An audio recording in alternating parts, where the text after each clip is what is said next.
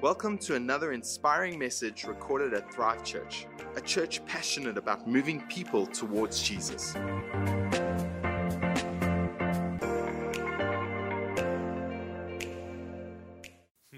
It's awesome, hey? Morning, everybody.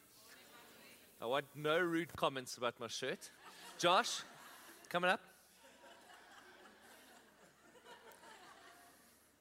Just want to see whose flowers are bigger. My son Caleb. Mine are bigger. Next week, Josh, you'll win. Caleb says to me this morning, my little guy is 6 years old, he says, Dad, whose shirt is that?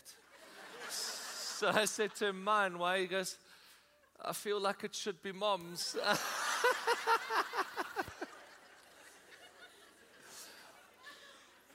I said, the boy just needs education. That's what he needs. How's 10 o'clock? All good? The roads are emptying out in Joburg and the malls are filling up. So I recommend just drive around on the roads all day long and never get to the shopping. Just drive on the highway. Enjoy a free highway. Enjoy like a uncongested highway. Go through Galulis at 100 k's an hour and just savor it. And one of those, right? So talking about December time, just they'll be up on the screen, just a couple notes for you, so just that you are able to know exactly what's going on in December time with regards to services. So today being the 15th and next week Sunday being the 22nd, morning services 8 and 10 a.m. only, no 5 p.m. service. However, having said that, the 24th, which is a Tuesday, the 24th will have a 5 p.m. service because it's Christmas Eve. So Christmas Eve service will be happening on here at Thrive Boksburg, 5 p.m. And of course then Christmas Day services on Wednesday the 25th, which is Christmas Day, 8 and 10 a.m. services. Just a note, the 5 p.m. on December the 24th, Christmas Eve, and the 8 and 10 on Christmas Day are identical services. They're all Christmas services. So you could choose whether you want to be at Christmas Eve service or if you want to be at Christmas Day service. They're going to be the one and the same experience. So pick and choose which of those you'd like. And then just a note that on Sunday the 29th of December, there'll be no services either here or at Edenvale as well. The campuses will be closed. So you can come to church, but you'll be the only one in the parking lot praying for yourself. So we got nothing else for you on the 29th. We're going to take a breather and just down tools for a Sunday and start the new year fresh and with a bang on the 5th of Jan with 8 and 10 a.m. services. Is everybody good? Yes. Shall we pray? And then let's get to it. Father, thank you for this time. Thank you for these moments that we get to be the church. Thank you that we can be in your house and there's such joy in your house, in your presence. And we pray this morning that you would work in our lives, that you would work strongly in our lives, that you would work powerfully in our lives, that you would work in our hearts this morning, in Jesus' name. Amen. Well, this morning I want to tell you to start about the Channel Tunnel. It's also nicknamed the Channel because it's a channel and it's a tunnel. It's a tunnel under the sea and it links Kent in England with France and a town called Calais in France. Did you know that this English Channel, or the Channel as it's called, is at its lowest point, this thing runs 75 meters below the bed of the ocean, below the ocean floor, 75 meters. That's how deep this tunnel is. And it runs 39.7 kilometers long under the ocean. It is an incredible engineering feet. It's the longest underwater tunnel in the entire world. And trains are allowed to travel along this tunnel. They've got train tracks for it. And the trains go at 160 kilometers an hour. It also carries, in addition to passenger trains, it also carries cars and road vehicles and trucks and lorries and all sorts. So much so that, listen to this, in 2017, almost 21 million people went through the tunnel. 2.6 million cars traveled along it, 1.6 million trucks went through the tunnel, and 27.5 million tons of freight was transported through this tunnel called the Channel, nicknamed so. Interestingly, there were plans to build this tunnel as early as 1802. Some guy had a brainchild to build this thing in 1802, but the plans were set aside because of concerns around national security. The English were worried that if they built this tunnel, the French would come and invade them, and so they put a stop to it. But it finally did get constructed. Construction started in 1988. It was finished in 1994. It was projected to cost £5 billion. I mean, that's a squillion and so rand. And it ended up costing over £9 billion, almost double the initial estimates. Those of you who've ever built a house or done renovations, you always know that the costs at least double. This is what happened with it. But listen to this. In 1994, the American Society of Civil Engineers elected the tunnel as one of the 7 modern wonders of the world. And it was voted the most incredible engineering feat of the 20th century. An amazing feat of engineering. What's so amazing about it is that a highway was built where it seemed there could be no way. 2 worlds were linked. France and England were linked by this tunnel where it was thought those two could never ever be linked by road. Why am I telling you this story? Because in Scripture, Jesus' coming to earth is described in Scripture as the construction of a highway. As the construction of a highway, not under the ocean, but as a highway that goes through the wilderness of our sin. Jesus' coming is described as a highway that links 2 worlds that could never previously have been thought to be linked. The kingdom of God and the kingdom of man. Jesus' coming is described as a highway that links man and God. Jesus' coming is described as an engineering feat of enormous significance, that man and God are now able to be accessible to one another. It's described this way in the book of Isaiah. Isaiah gave a prophecy, and this very same prophecy, these very same words from Isaiah that are found in Isaiah 40, they are repeated. They are brought back by Luke, Luke was a doctor. He wrote the Gospel of Luke, Matthew, Mark, Luke. Luke writes, and in Luke chapter 3, he goes all the way back. I mean, he reaches back 700 years, and he pulls Isaiah's prophecy back to the future, and he says, guys, John the Baptist, this guy who announced Jesus, he was the one who was being spoken about when he says Isaiah had spoken of John. Luke chapter 3, Isaiah had spoken of John when he said, he is a voice shouting in the wilderness, prepare the way for the Lord's coming. So here's the deal. 700 years before Jesus comes, Isaiah says there's going to be somebody shouting in the desert, prepare the way for the Lord's coming. Luke writes to us, he says, guys, do you realize that John the Baptist, when he stood in the wilderness, when he stood there in a dress of like camel hair, eating locusts and honey, he's the one Isaiah was talking about. What's he talking about? He's talking about the construction of the highway that would link God and man. He's talking about the gospel of Christ. He's talking about the life of Christ. John, when John stood in the desert and said, prepare the way for the Lord's coming, Jesus followed shortly thereafter. Jesus arrived on the scene, and John is saying, this guy, Christ, he is the very highway between heaven and earth.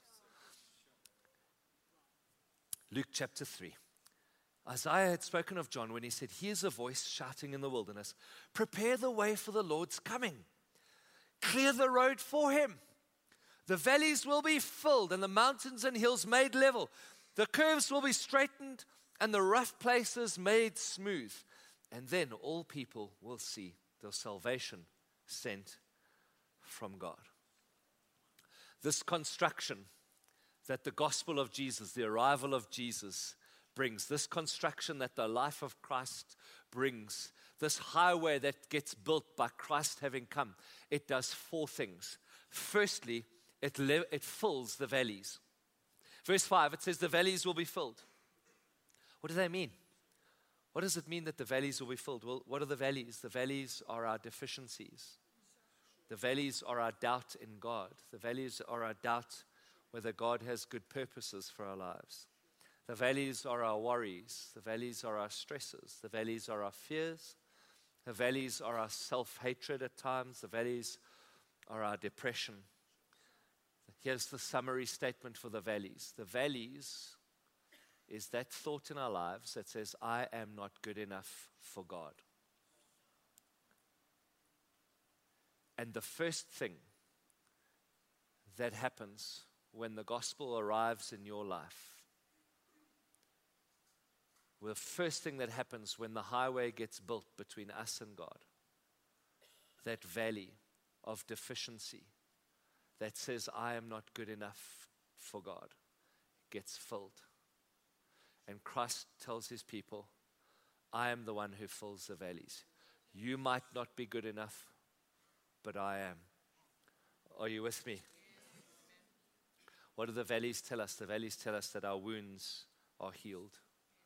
The gospel heals our wounds. The second thing that happens is in verse 6. You'll see it on the screen. The mountains and the hills are made level. So the valleys are filled in, and now the mountains and the hills are dealt with. The mountains and the hills are made level. They are leveled. They are obliterated. What are the mountains? What are the hills? Well, the mountains and the hills are our pride, our self-sufficiency. They're our anger. They're our tendency to look down on each other. They are the statement that pops into our minds so often, the thought system that lives in our world so often that says, I am good enough without God. You see, so while the valley says, I'm not good enough for God, the mountain of our pride says, I'm good enough without God. Are you with me? And the gospel addresses these two thoughts in our lives all the time. I don't know about you, but I vacillate, I alternate. I find myself living in one thought at one time and then in the other thought another time. Well, some days I go, oh God, I'm not good enough to do what I do. I'm not good enough for you. Other days I go, I'm good enough without you. Maybe that's you too. Sometimes I've got a foot in one camp that says I'm good enough without God, I don't need him.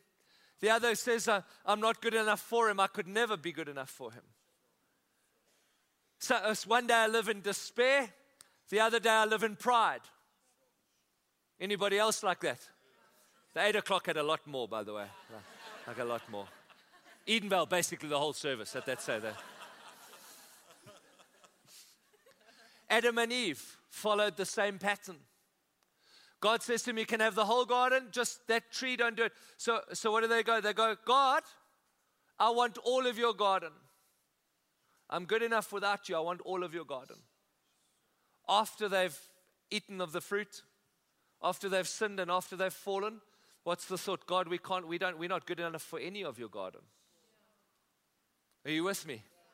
You see how human beings, we vacillate.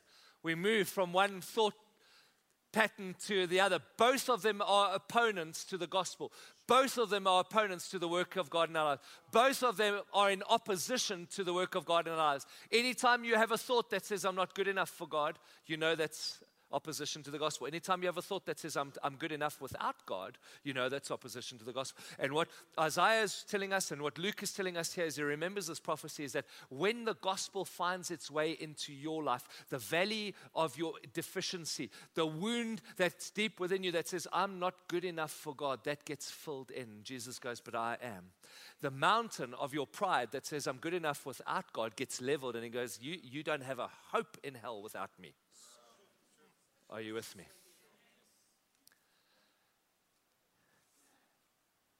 And so the mountains get leveled and the valleys get filled in. Dr. Timothy Keller said this: the gospel is this. We are more sinful and flawed in ourselves than we ever dared believe. Yet at the same time, we are more loved and accepted in Christ than we ever dared hope. The gospel is only good news for you if you realize you're way worse than what you ever thought you were. The gospel's only good news if you know you're dodgy. If you know you're a skabanga, if you come to the point where you realize, I am a complete and utter muhu, I'm hopeless without him, then the gospel's good news. But if you're holding on to a thing that says, I'm good enough without God, if you're holding on to the thing that says, I'm a good person because I give to charity, I haven't cheated on my wife, my kids are still alive, I haven't murdered them yet, etc. If you're holding on to the semblance that you're a good person, the gospel's very mediocre news. But if you realize you are lost without him, if you realize you're way worse than what you ever dared to believe, if you get to that, then the gospel is ecstatic news. Then the gospel's magnificent news, because the gospel says, yes, you're worse than you ever thought you were, but by the same time, you're more loved and accepted and saved than what you could ever have thought or imagined. And so the valleys get filled in. The mountains of pride get leveled, and then God begins to shape our lives. I want you to notice in verse 5, it says, the curves will be straightened. Now, this is not a promise for women that your curves will disappear.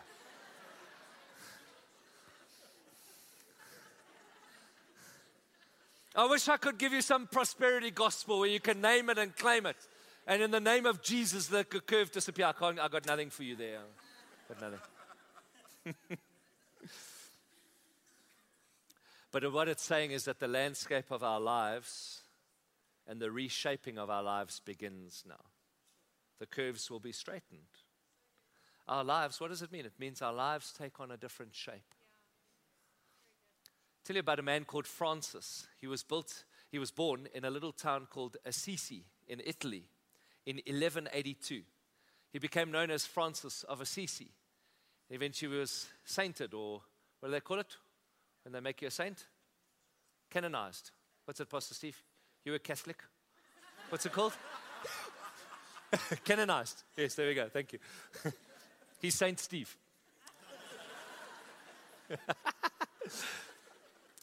So he got canonized, became Saint Francis of Assisi. Some of you may have heard of him.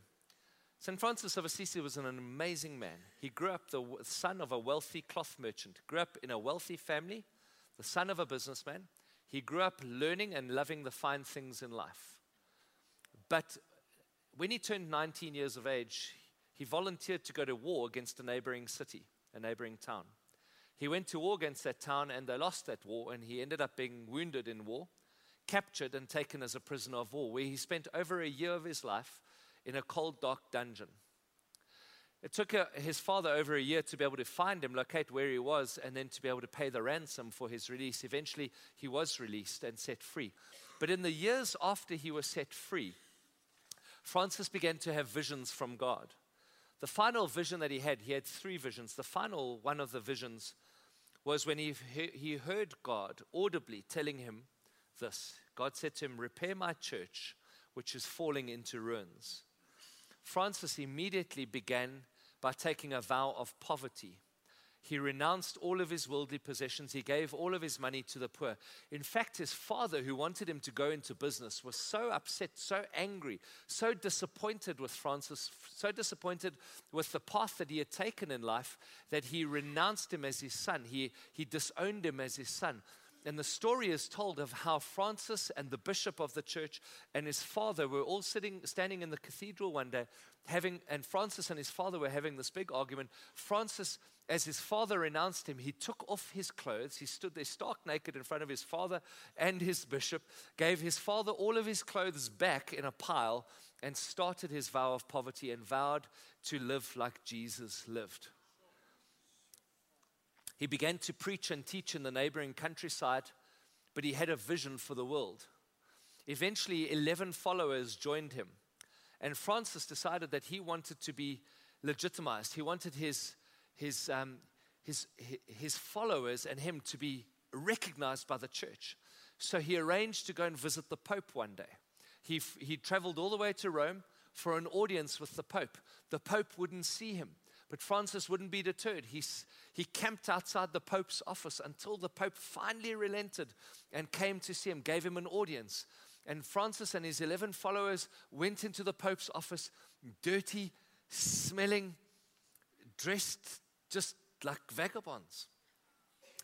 But he cast a vision for what he wanted his followers to do in the world. And his vision was so compelling that the Pope recognized him. And from that day onwards, Francis became well known. His ministry started to flourish. He attracted hundreds and then thousands of followers, and they became known as the Franciscan monks after his name, Francis. The Franciscan monks still exist to this day. They still impact the world by preaching and teaching and helping the poor. To this day, almost 1,000 years after it was started. Why? Because one man's life got reshaped by the gospel. Francis's priorities got chucked out, and Jesus gave him a vision for his life. His life took on a different shape. His priorities changed. Fourth thing that happens is the rough places are made smooth. Verse 5. It tells us, and the rough places are made smooth. Have you got some rough edges this Christmas? It's the end of the year. We've had 12 months behind us almost. Have you got some rough edges? Are you a little bit prickly? People come near you, they go, oh, that hurt. Maybe you got rough edges of offense. The thing about offense is it's always taken, it's never given, hey? Maybe you got rough edges of unforgiveness.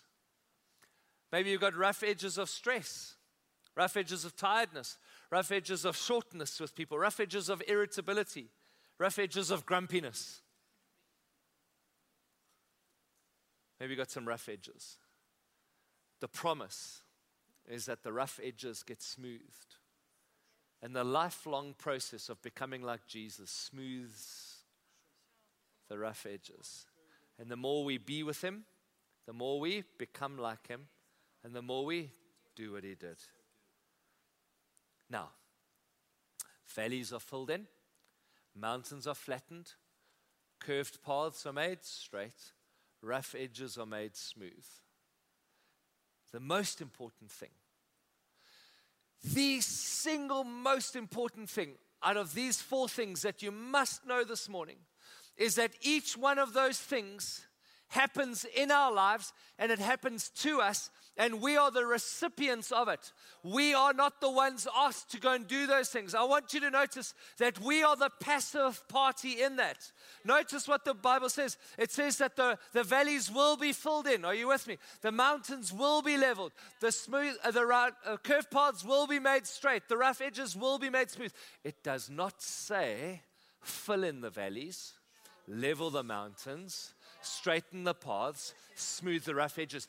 The good news for you this December and for me this December is God does not give you another list of things to do to your already overwhelming list of things to do in December. God is not in the business of putting stuff onto us and saying, now listen here, smooth out your rough edges, fill in your valleys, sort out your mountains. Are you with me? What happens is, the promise in the scripture is that those things will happen to us. They will be done in us. They will take place in our lives. There's only one thing needed from us. That's found in verse 4, which says, prepare.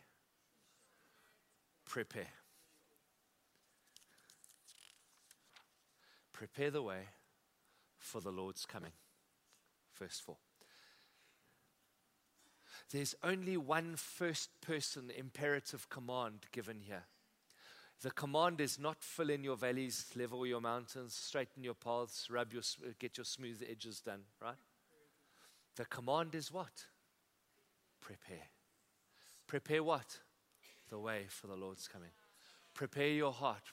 Prepare your life for the Lord's coming. I want to give you, because you might be wondering, well, I don't know how to do that this Christmas season. I want to give you 5 practical ways that we can prepare ourselves for the Lord's coming in our lives. Is that okay? You're being helped in 10 o'clock? Yes. Firstly, can I encourage you to read Luke's Gospel before Christmas? Read Luke's Gospel before Christmas. Why? Because it'll give you Jesus. Read it to your kids too. Let them sit and listen to it. it'll give you Jesus. Luke's gospel gives us such a beautiful picture of Jesus' coming. Gives us the full story of the angels arriving to the shepherds, gives us the journey of Joseph and Mary to Egypt. It gives us a beautiful picture. Can I encourage you to read Luke's gospel? It'll give you Jesus. Number 2, can I encourage you to reflect and remember God's goodness this year just for 10 minutes a day? 10 minutes a day. God's goodness and His kindness to you this year. Why? Because that'll give you gratitude and it'll give you perspective. It's very hard to have a receiving heart when we've got an ungrateful heart. It's very hard for our hearts to be prepared for Christ when we're still grumbling about the year that was. Are you with me? If you take 10 minutes a day, it'll help you to give you perspective. It'll give you gratitude. No matter the circumstance, no matter the challenges. This is not an exercise in ignoring the tragic. It's not an exercise in ignoring the difficult. It is an exercise in identifying the goodness and the kindness of God in the midst of the difficulties. I've got news. I think sometimes we think, why don't we just have an amazing year? Why is the year not just amazing? Why can't it just be like Miss World? You know what I mean? Like amazing in every respect. The hair's done properly and the makeup's done, and you know what I'm saying? Like, and we think our years should be a highlights reel. Does that make sense? I've got news for us. Every year, always, is going to have good and bad. It's going to be filled with tragedy and triumph. It's going to be filled with difficulty and celebration. I think if we just get used to that idea, it'll help us. I think if we stop expecting a Facebook highlights package every year, it'll just be awesome. Are you with me? Anyway, where was I? You distracted me. Perspective. Number 3, worship in the car. Why? Because it'll give you joy. Have you noticed in Joburg, we wear our busyness like a badge. It's like a badge of honor. Oh, I'm too busy. Can't find time to worship. Can't find time to... Just everyone's busy. Well, worship in the car because we've got time in the car. Everybody in Joburg's got time in the car.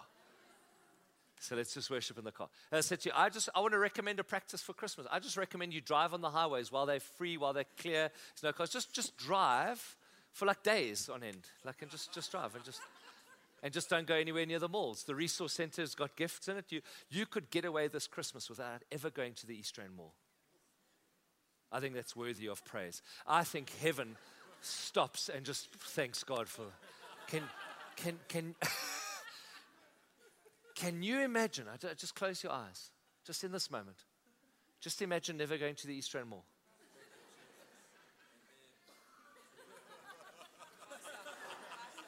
Seemed too good to be true. No, but worship in your car. Why? Because it'll give you joy. Why? Because you've got time in there. Why? Because it'll lift you. 4th practical idea is just eat together with someone important to you. Invite somebody over. Give them end of the month salty cracks if you have to. Why? Because it'll give you community. Number 5, serve the poor in some way. It'll give you love. Instead of when you get to the car at the parking lot and you got the car guard and you think, if I can just like look this way, then they won't see me. Let's get into the car because you don't have change. Stop for a moment and give the man or lady the dignity of a conversation. So, how are you? What are you doing for Christmas this year? What's happening? You don't have to give them anything. But cook a meal for somebody who's battling. Cook a meal for a person that you see on the street regularly. Maybe there's some guy at the robot you see. Don't have to give them money. Cook them a meal. Bring them some dignity this Christmas. Serve the poor. Give away some toys from your kids. Make sure that before they load up on new toys, they're giving some toys away. Make them give some toys away before they receive some new toys so that they get their priorities right, so that they learn from the young age that there's a priority set in life. There's principles in life in that we give first before we receive. We're not receivers who then give. We are givers who receive. Are you with me? If you've got spare clothes, maybe you've got old clothes, take them out of your cupboard, drive them to a hospice shop, deliver them to the hospice shop. They can sell them. They can help people die in dignity. If you've got stationery, bring it to the church. We'll collect it at the info desk. We're always needing stationery for both our missions work and shine work. Before you simply receive, give some. Serve the poor. I promise you, your heart will expand to 10 times the size. You all still with me? And verse 6 then is the promise, and it's the result. Verse 6 tells us, then. So after all this has happened, right? Then all people will see the salvation sent from God. Guess what happens? People see God's work in your life. People see Jesus in you.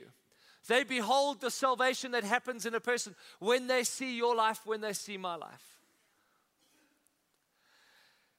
Let's recap. Let's respond this morning. Jesus' coming is likened to the most incredible engineering feat, the most incredible construction project ever. His coming is likened to the building of a highway that fills the valley of our wounds of unworthiness, levels the mountains of our pride and self-sufficiency, straightens our curves, and shapes our lives, smooths our rough edges.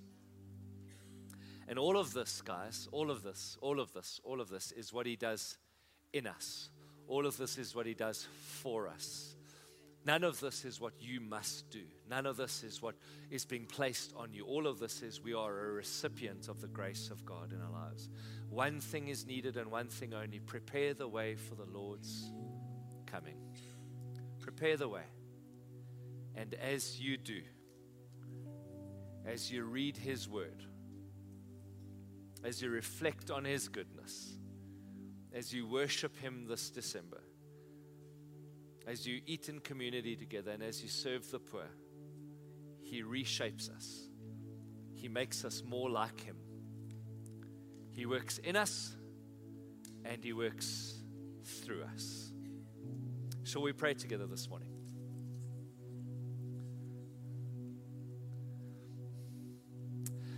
Father God, thank you that we have the opportunity this morning, 10 days to go until Christmas, to, in the season of Advent, to prepare ourselves for your coming, Jesus. And would you help us to do that, we pray. Holy Spirit, would you help us to be doers of your word, not simply hearers? Would you help us to be people who put into practice what we've heard, not simply hear something and not act on it? Help us to do that. And as we do so, thank you that our hearts soften, our hearts enlarge, our hearts expand, our hearts fill with the joy of the knowledge of your coming. Thank you that we can stand here leading up to Christmas, remembering, acknowledging that we are way worse than what we ever thought we were, way more sinful than what we ever thought we were, but so much more loved than what we could ever have imagined, so much more accepted, so much more welcomed than we could ever have conceived in our minds. Thank you that that is the coming of Christ. And while we're in this moment, with every head bowed and eye closed, I want to give you an opportunity to prepare in a first priority kind of way. Perhaps you're sitting here this morning and the way you need to prepare is first to invite Christ into your life. The way you're going to prepare the way for the Lord's coming is to invite Him and welcome Him into your life. Perhaps you've been here this morning and you've never done that. You've never said yes to Christ in your life. You've never invited Him into your life. You know what the scripture says is that Jesus stands figuratively at the door of our hearts and He knocks. And anybody who opens their heart, anybody who softens their heart, anybody who decides in their heart to invite Him into their life, He comes in and He dines with them. He begins to share your life with you. He begins to share His life with you as well. Perhaps this morning, you maybe at some stage years ago, you made that decision. But truth be told, you've never lived that decision. Well, this morning, the great news, the great invitation, the most incredible news ever is that you've got a chance to say yes to Him and come back. And the Bible tells us that God is like a father who stands waiting for his sons and daughters to come home. What an amazing opportunity as we head into Christmas for you to come home, that before Christmas Day hits, you would make a decision to say yes to Jesus. In just a moment, I'm going to ask you to respond. I'm going to do a quick count to 3. The reason we do that is so that everybody knows this is the moment to respond. And on the count of 3, I'm going to ask you just to slip up your hand. I'm going to see you. I'm going to say thank you. I'm not going to call you to the front. I'm not going to make you stand. I'm not going to identify you in any way. I'm simply going to say thank you. And I'm going to include you in my prayer. So on the base level, ground level, up in the balcony, in the mom's rooms and in the parents' rooms, this is our moment to respond. On the count of 3, if you want to say yes to Jesus this Christmas season, that's awesome. Thank you. Ready? 1, 2, 3. Hands up all across this place. God bless you. God bless you. God bless you. Thank you. God bless you. Thank you. Thank you. Thank you. Thank you. Thank you. Thank you. Thank you, ma'am, over there. Thank you. Up in the balcony. Thank you. I see you guys. Thank you, sir, up in the balcony. I can see you. Up in the balcony on the other side, I'm looking for you guys. I want to see you. I don't want to miss anybody. If that's you, it would be my privilege. Thank you. Thank you. That's amazing. Thank you, sir, over here. Thank you, ma'am, this side. Thank you. Thank you, ma'am, at the back there. Thank you, sir, here. Thank you, sir, there. Thank you. Come, let's pray together. Hey, 10 o'clock, will you be the church in this moment? Come, let's give full voice to our prayer. Please don't sit here as a passive participant. Be an active part of what God's doing. Come, will you pray with me? Say, Father God, thank you so much for your great love and your mercy and your goodness. Thank you so much, Jesus, that you love us, that you came for us. Thank you that you lived for us and died for us. This morning we say yes to you. We ask you, have your will and your way in our lives. We repent and say sorry for going our own way. In Jesus' name. And everybody said, amen.